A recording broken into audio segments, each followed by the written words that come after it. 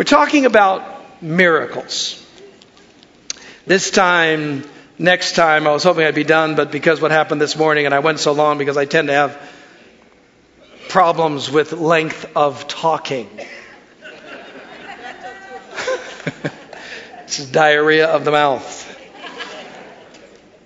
But we're going to be talking about what miracles look like, how they happen. Last time when we were together, we discussed this very simple notion that God, in Christian thought, created a dimension, the physical dimension.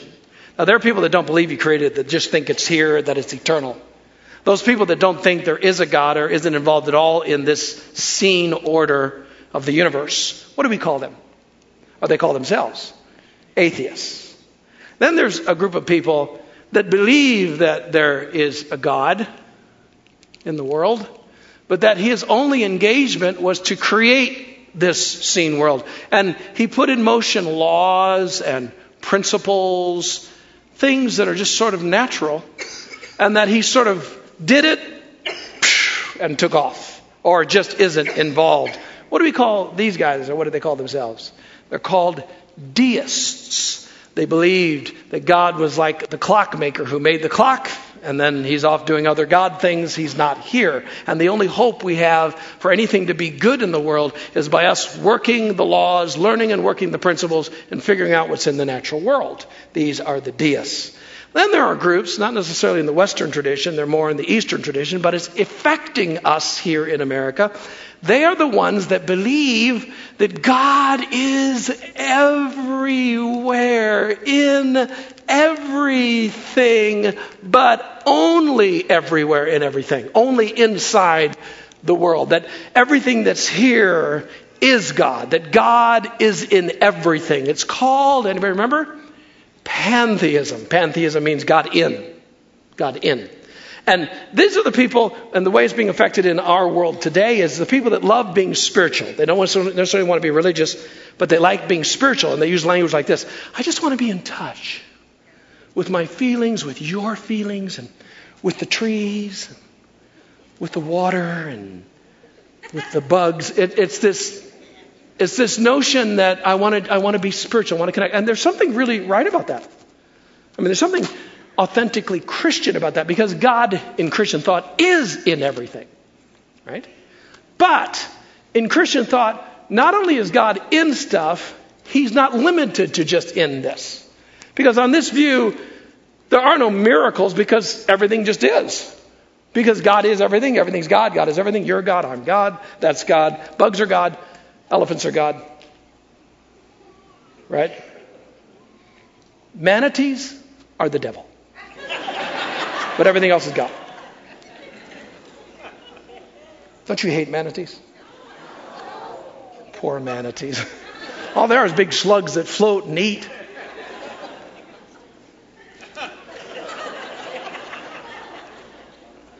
There's always questions. Why God? Why the manatee? Anyway, I digress.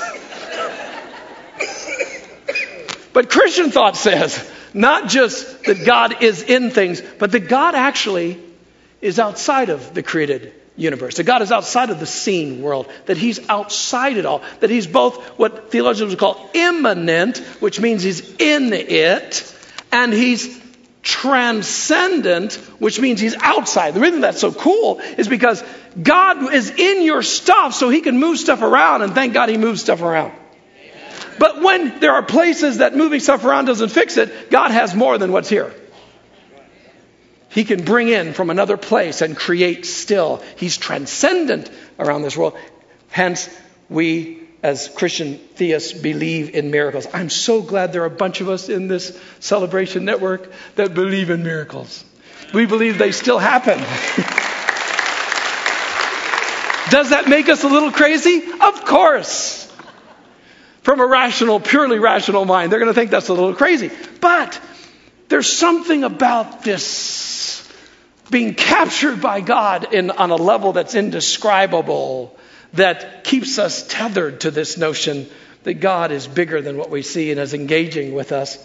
Our principal text is out of 2 Chronicles. This is a story when one of the kings of Israel is assessing his world. And he's saying, I don't know if I got enough to pull this off. And he's assessing it, figuring things out. And the prophet guy comes to him. And the prophet says to him, you don't just have to figure this out. He says, the man of God answered, the Lord has much more to give you than this.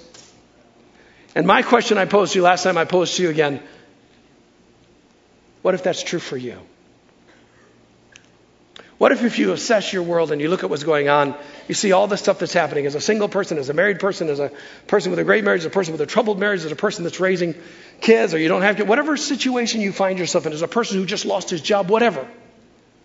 What if you don't just have to look at your world with just what is? What if you can, even though it's important to understand the world you're in and the challenges you have, what if on some level this hits you? Wait a minute. The Lord has much more for me than this. This is critical if you want to begin to experience more miracles. And that's the currency I'm after. The currency I'm after in this series is to get you to think, what if God cares enough about me to do more than what I see? I know God is sovereign. He does a bunch of stuff. But I love what John Wesley said. He said, some things happen when we pray that don't happen when we don't. I like that simple idea. And so I'm trying to encourage that in us. The real import of this is found in one of the texts we read last time in Genesis 1. Right at the very beginning of sacred text, it opens and says, in the beginning, God.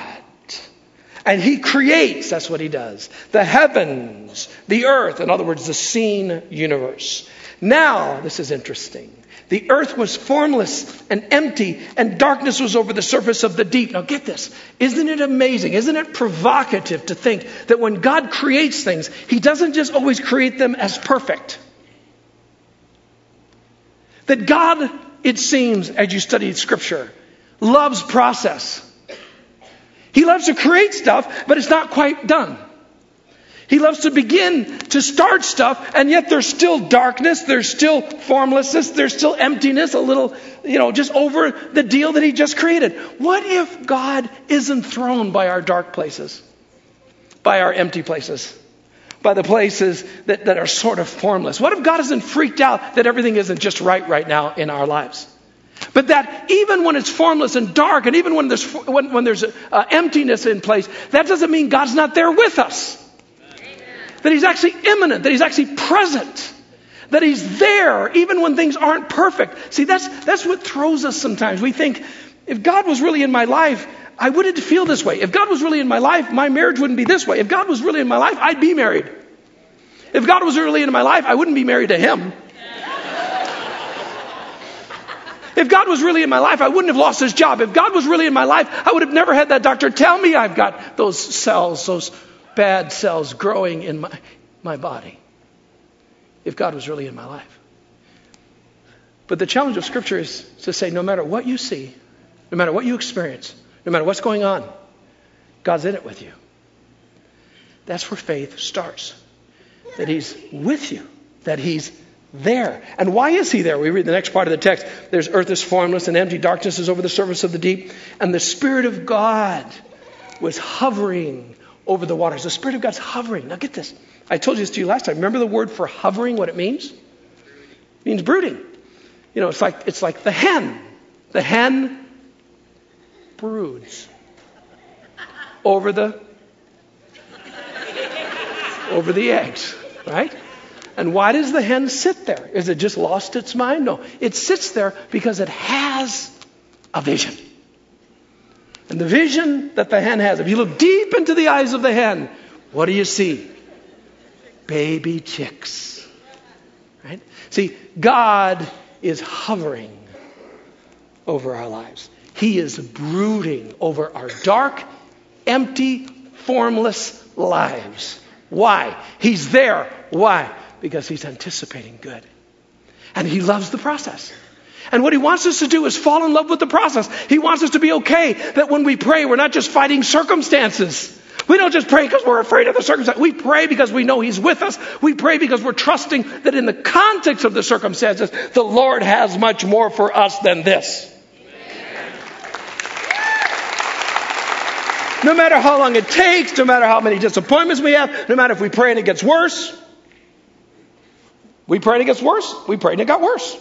We don't have to be freaked out about that. We're not praying just because of circumstances. We know that no matter what happens, no matter what the process is, He's with us. That's the heart of faith. Okay.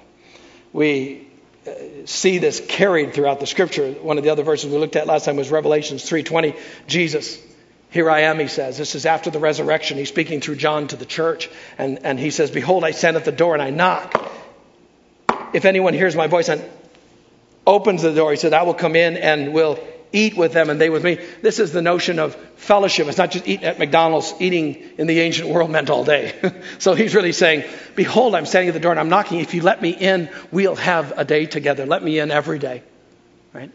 And this notion of knocking in the Greek, this is written in Greek, carries a heavier tense than just casual knocking. It carries this notion of pounding. And you read the stories. I love one of the Psalms. We won't take time to read it. One of the Psalms in Psalms 18, it talks about the psalmist who's having problems and he cries out to the Lord. And the Bible says, when God heard me, He jumped on the cherubim and He rode them into my life. It's like, it's like an old Western, right? And Jesus comes and just deals with the deal. And the psalmist says, He picked me up out of those waters that were, completely locking me up. I was stuck. I was legitimately stuck. And nothing I could do could get me out because the waters were too great for me. And He came running and He lifted me up and He put my feet on a place where I would not slip, on spacious ground where I was not stuck, because He delighted in me.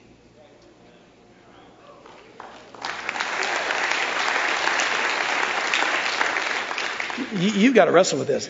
Are these things, are they possible? What if God's longing for you to catch Him in your life? For you to trust Him where you're stuck? And even though when you're stuck, the only sense you ever have is that my future will be just like my past. When you're stuck, you think, there's just no way anything's going to change. Why would it change? It never has changed. You're stuck. But the miraculous dawning is when you understand no matter how long you've been stuck, no matter how stuck you are, there is a way out for you. You may not see it for a while. You may have to stay on your tippy toes not to drown for a while. You may have to have friends pull you up so you don't drown for a while. But you don't have to stay stuck. This is the fight of faith that we want to dig into. There are different kinds of miracles that we could talk about in Christian theology. There are numbers iterated. But the three I wanted to focus on today, which I only will focus on one because I'm blathering, is this one I just mentioned. It's this notion of imminent, I-M-M-A-N-E-N-T, imminent miracles. These are the miracles that just are. And lots of people don't notice them. A lot of times we just call them natural events. The creation itself is an imminent miracle. A lot of people don't recognize it as such. Jesus in Matthew 5, He says, but I tell you, love your enemies and pray for those who persecute you. That's a hard verse to hear, isn't it? Because we'd rather hate our enemies like they hate us and curse them, right? But Jesus said, no, let's switch this up. You need to be reckless. You need to be giving. Why? Because when you are, you show that you're children of your Father in heaven. Because your Father in heaven causes the sun to shine, to rise on who? The evil and who else? The good. He sends rain on who? The righteous and the unrighteous. See, God recklessly, incautiously blesses the world with sunshine and rain, and we're going to see in a minute, with all kinds of good things. It's this idea that God just blesses without restriction. We call it in theology common grace. Everybody say common grace. Interestingly, Jesus says you look most like the Father when you pour common grace on others. When you just are kind and you're just loving, and it doesn't mean you don't challenge things, but you just do it because it's best for them, not because it's best for you. Right? And you have this kind of thing about you where you're just incautiously blessing people. And Jesus when he saw the sun, get this, when Jesus looked at the sun, he didn't think, oh, it's the sun. He thought, the Father is shining. When Jesus saw the rain, he didn't think, oh, it's raining. He said, the Father is sending rain. In other words, he saw the miraculous. He saw imminent miracles in the natural order. This, I'm going to suggest to you, is what is absolutely critical if you want to see greater miracles. I don't mean greater in terms of quality, greater in terms of transcendence, in terms of unusual miracles. I believe we have to buy in first to the notion that God is already present, that he's already brooding, that he's already here, that he's in our stuff that's incomplete, in our stuff that isn't quite right. He's still here. And until we acknowledge him that place, I don't think we can make real good bridges to when he will do extra special outward things. So I think when we entertain the notion, oh my goodness, God, you sent the sun. Oh my goodness, God, you sent this rain. I know some of you think the devil sends the rain, but the devil doesn't send the rain. The devil sends snow. This is true. Got to call him like you see him. If you practice looking at your world and celebrating the godness behind it, you're thinking like Jesus. You're in good company. Paul picks up on this theme with the pagans. This is a great story. This is in Acts 14, where Paul and Barnabas, they minister to this guy. The guy gets healed. I mean, right there in this city, this pagan city, the guy gets healed. Well, these are all pagan Greek guys and girls. And they worship the Olympian gods, Zeus and, all those guys, right? So when this miracle happens, they think, oh, the gods have come down to earth. They think Paul is Hermes, the god Hermes. They think Barnabas is the god Zeus. So they say, the gods, Paul, Hermes and Zeus have come down. And so the guy that was running the temple, one of the priests from the temple, bring these heifers. And they're coming to sacrifice the animals to Paul and Barnabas, thinking they're gods. Right? So obviously this is a God event. But they are confused.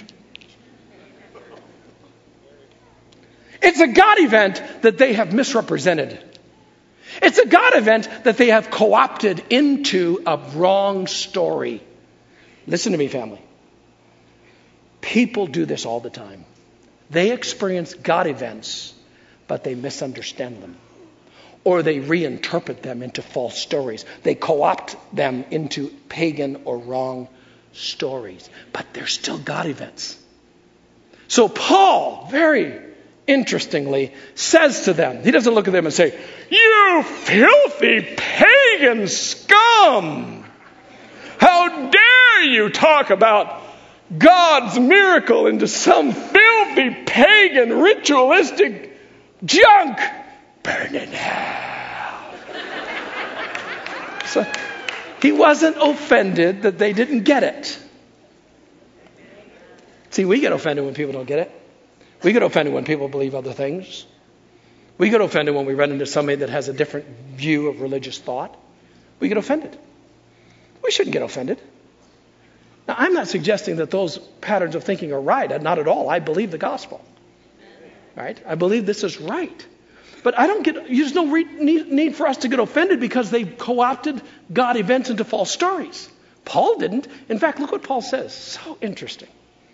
He says, guys, God has not left himself without a testimony in your lives, is what he's saying. He said, you don't sacrifice to us. We're just people like you are, is what he started out saying. He said, this God has not left himself without testimony. He has shown kindness, watch, by giving you rain from heaven, crops in their seasons, right? This is all God. These are miracles to Paul. He provides you with plenty of food, and watch, he fills your hearts with what? These are pagans.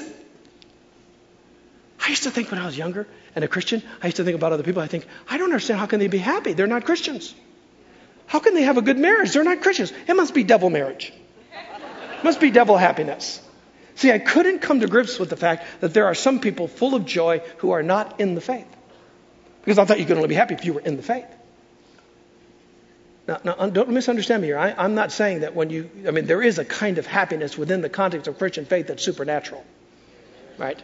But what Paul is saying is, you know how when you pick up a baby you get messed with? You know how much fun that is? Do you know how when you fall in love and you meet somebody and you think, what would my life be like if I spent the rest of my life with them, and you vow into that and you commit to one? You know how wonderful that is? You know what happens when you start laughing with your friends and just something hits you that's funny? You know, all those things that are happening. Do you know God gave you those things? Do you know that that's God's capacity in you? Do you know that God's at work in you all the time?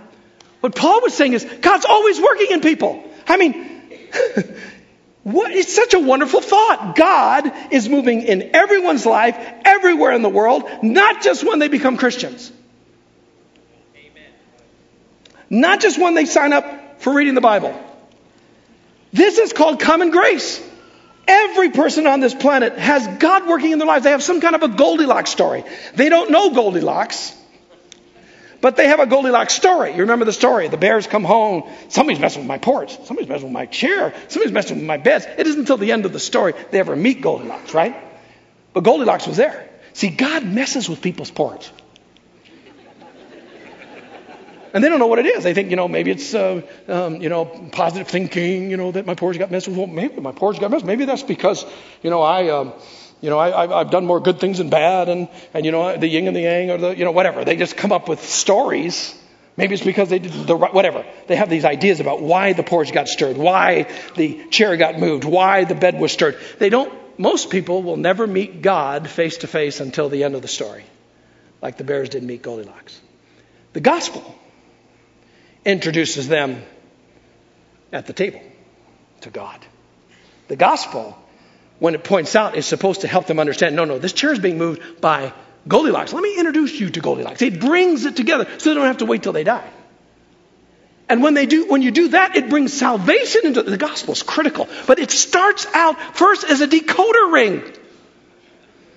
Let me explain to you what's going on here. You think I'm Zeus. Me no Zeus. I'm man. Let me decode what just happened for you. Let me reinterpret this for you. See, that's what the gospel does. It acknowledges God's moving, but it helps them not be weird about it in their head. You cannot talk to people without running into God stories, God events, sightings, God sightings. Everyone has them. If they're around for a while, they have them. You'll talk to somebody when you talk to them. Ask them. They'll tell you stories about, it was weird. It was like I felt protected. I was crashed into this, and somehow I woke up, or somehow, it was kind of weird. It was almost like something protected me. Oh, really? See, I think we ought to be, when we get around people, evangelism oughtn't just be us preaching at them, even though there's a message we share. Evangelism ought to be about us turning into little Sherlock Holmes, looking for clues of their messings, of their dealings, right? How many people, you talk to people and they'll give you times that they'll say when something has happened, it was going along a certain way and it would look horrible, but all of a sudden their fortune shifted. And they'll tell you, I don't know what it was. It was something, I'm telling you, something was there. Something changed that. I don't know what it is. I don't get it. Or they say, well, it's because I was positive, or whatever they think. But there are God events in people's lives all the time. I love this one. I told, and you all have God events in your life. I was talking to my mom. This was just a few years ago. I'd never heard this story. Mark hadn't either. And my mom was talking about how when we were young, with three of us boys, she was a single mom. You know how hard being a single mom is, single dad is. Those are hard places. And so here she is in New York City, in the Bronx, single mom in the 50s, no aid. The reason that my natural father abandoned us was because bam, bam, 2 babies in a row, and then bam, me, and all within 3 years. And he wanted to have me aborted. My mom said no. And so she goes through with the pregnancy and loses her marriage. She's alone. No public aid in the 50s to speak of. And so you have friends, you have family. Well, she leaned on friends, leaned on family until it wore out. She felt like it wore out. And she got to one particular week and there's no food in the house. You have no food and no money. Rent coming up. No hope of rent, no hope of money, no hope of food. And you've got 3 children that are crying and hungry. What do you do? Too proud to keep going back to family and friends. She said, nothing is changing. And she had read, and this had happened with some degree of regularity, where moms would, like in their homes, would just turn on the gas and go to sleep. And she thought that's the merciful thing to do. So she would plan to turn on the gas, shut all the windows, put us to bed, go to sleep, and give us to God, all of us, including herself. As she was contemplating this, getting ready, she thought, I'm going to make sure the house is spotless, because whatever they say about me, they're not going to say I was a pig. Isn't that funny? So she started cleaning the house, getting ready. She cleans the whole house, gets everything spotless. She's working in the bathroom, finishing up. Bathtub there. As she's cleaning the floor, she happened to look under the bathtub. It was one of those old bathtubs with the little feet. So she's looking way underneath. I mean, she's doing extra cleaning, so she's looking way underneath there. And way in the back, behind one of the things, was a little silver shiny thing. So she reached back to get it and pulled it out. It was a can of soup. She said, I don't know why that can of soup, why it hit me that way. She said, it was like I had hope. It's like hope came into my life and stopped that plan. Within just a few weeks, she takes one of us in, we're sick, to one of the local hospitals. And this young intern by the name of Dr. Bari Gunger took care of us. And as he was taking care of us, he noticed my mother and asked her out. The rest is history.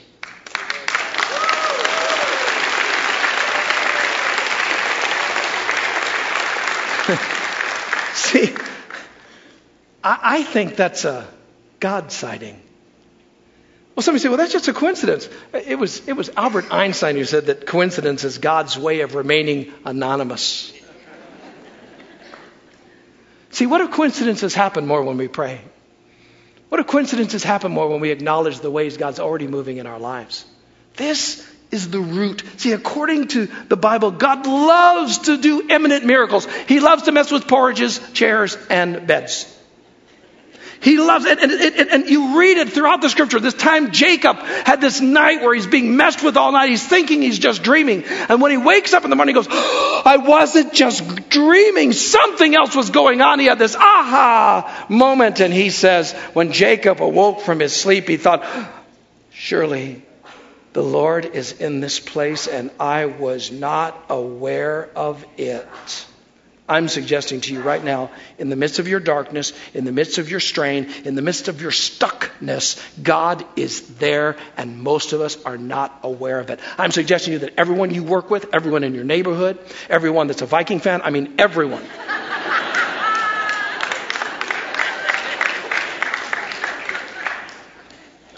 God is working in their lives.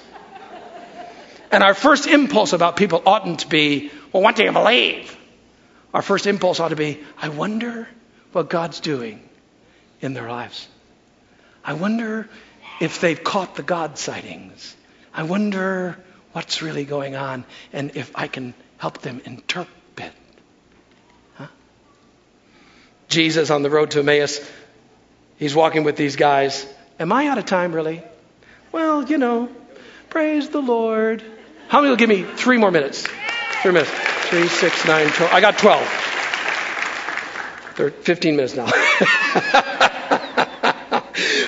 Jesus is walking on the road to Emmaus with these guys. I won't take that long, I'm just kidding. And they're about 7 miles from Jerusalem. They're talking to each other about everything that happened. And it says that Jesus came up and walked along with them. This is in the Bible. And it says, but they were kept from recognizing him.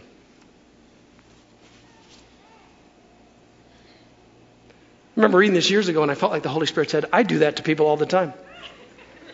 I remember I just got me in a confusion. Listen, God isn't always interested in clearing things up for you. Sometimes he just loves to confuse you. Just you're going,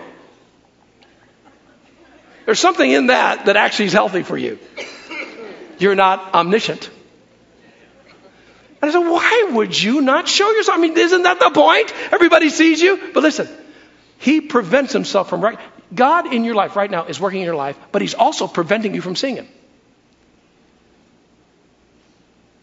Why would he do that? Because he made up the hide and seek game.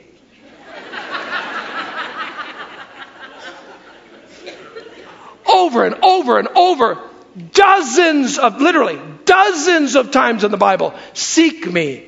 Seek my face. Seek me. Hey, seek me. Keep seeking me. Why? Because he's hiding. Ta-da! Look at this text, Isaiah 45. Truly, you are a God who has been, what? Who hides himself. This is what God does. I'm simply suggesting to you this morning that somehow what we're trying to do with people is encourage them to be open to discovering God in their lives, and that we should nudge them that way. That's what I love about evangelism. I'll never forget when we were pastoring in Marshall, these ideas started to hit me. And I remember wanting to encourage faith in everyone. I wanted everybody to come to our church, but not everybody wanted to come to our church. Surprise. Right?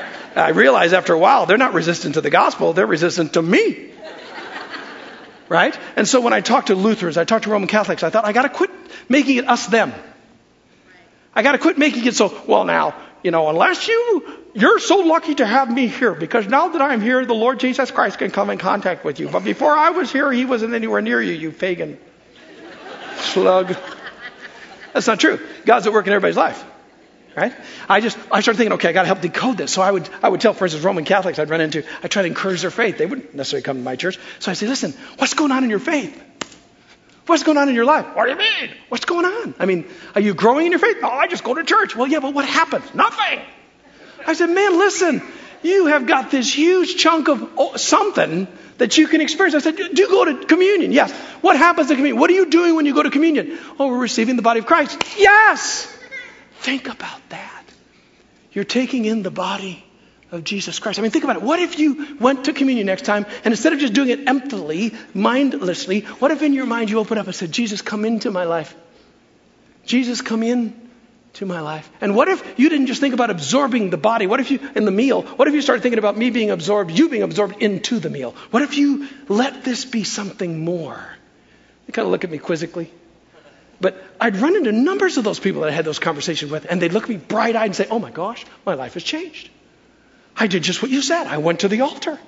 I received communion, and my life was changed. Somehow something changed inside me. Yay, God! Decode, decode, decode.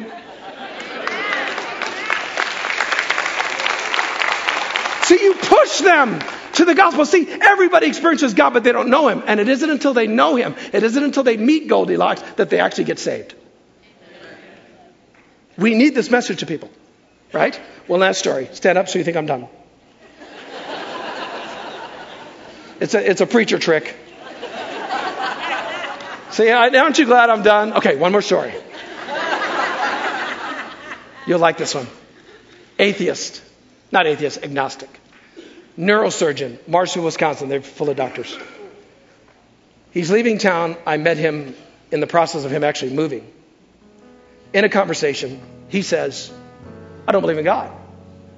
He said, I don't not believe in God, but it doesn't matter to me. I'm a scientist. I said, listen, Doc. I said, I'm telling you, I didn't use this language, but I basically said, I'm telling you, there's been things messing with your porch. There's stuff in your life that you cannot really figure out why it's there. I said, is there any place you go, for instance, I said, where you ever feel peace that's unusual, transcendent, like otherworldly, any place in your life? Like looking at a baby or going for hikes or something. He said, oh, yeah, I go hiking. He says, sometimes I'll come by a river or I'll come by a beautiful canyon and I'll feel this sense of awe, like something. He said, but that's just nature. I said, what if it's not just nature? I said, what if that's Jesus? And I smiled at him. He looked at me, he shook his head and laughed, I said, listen, I double dog dare you. Next time you're out hiking, and if you even think of what I'm saying to you, when you sense that awe, talk to it. Literally. I said, just ask it. Are you Jesus? He laughed again. Well, we ended the conversation, and 2 months later, I get a letter in the mail. He had moved out to the West Coast. He's up in Seattle. He was out hiking. He said, I walked across. We were out together with a number of people, and I was hiking across. As I came across this corner, I saw the most beautiful valley I'd ever seen. It just hit me, literally hit me, the awe, and I remembered our conversation. Thank God for the Holy Spirit. Right? Okay, watch. He said, I was sending it under my breath because I was with all these people. He said, "Are you Jesus?" And he said, "It answered me." And then his next sentence was, "What do I do now?"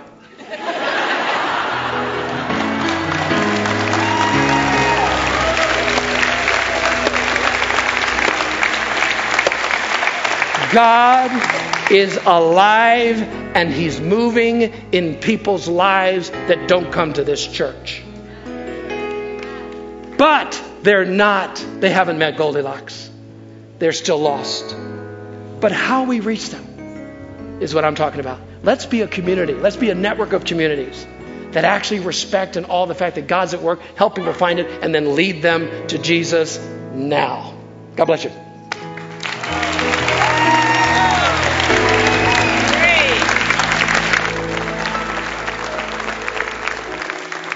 You may be seated.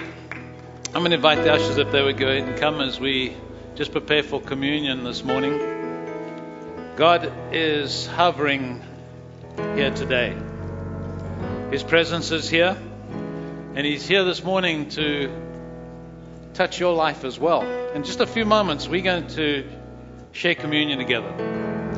We're going to take a wafer of bread that represents the body of Christ, a cup, grape juice, wine in it that represents the blood of Jesus. And what we're doing is remembering what Jesus did for us on the cross when He died and gave His life so that we may be forgiven of our sins. Paid the price for us.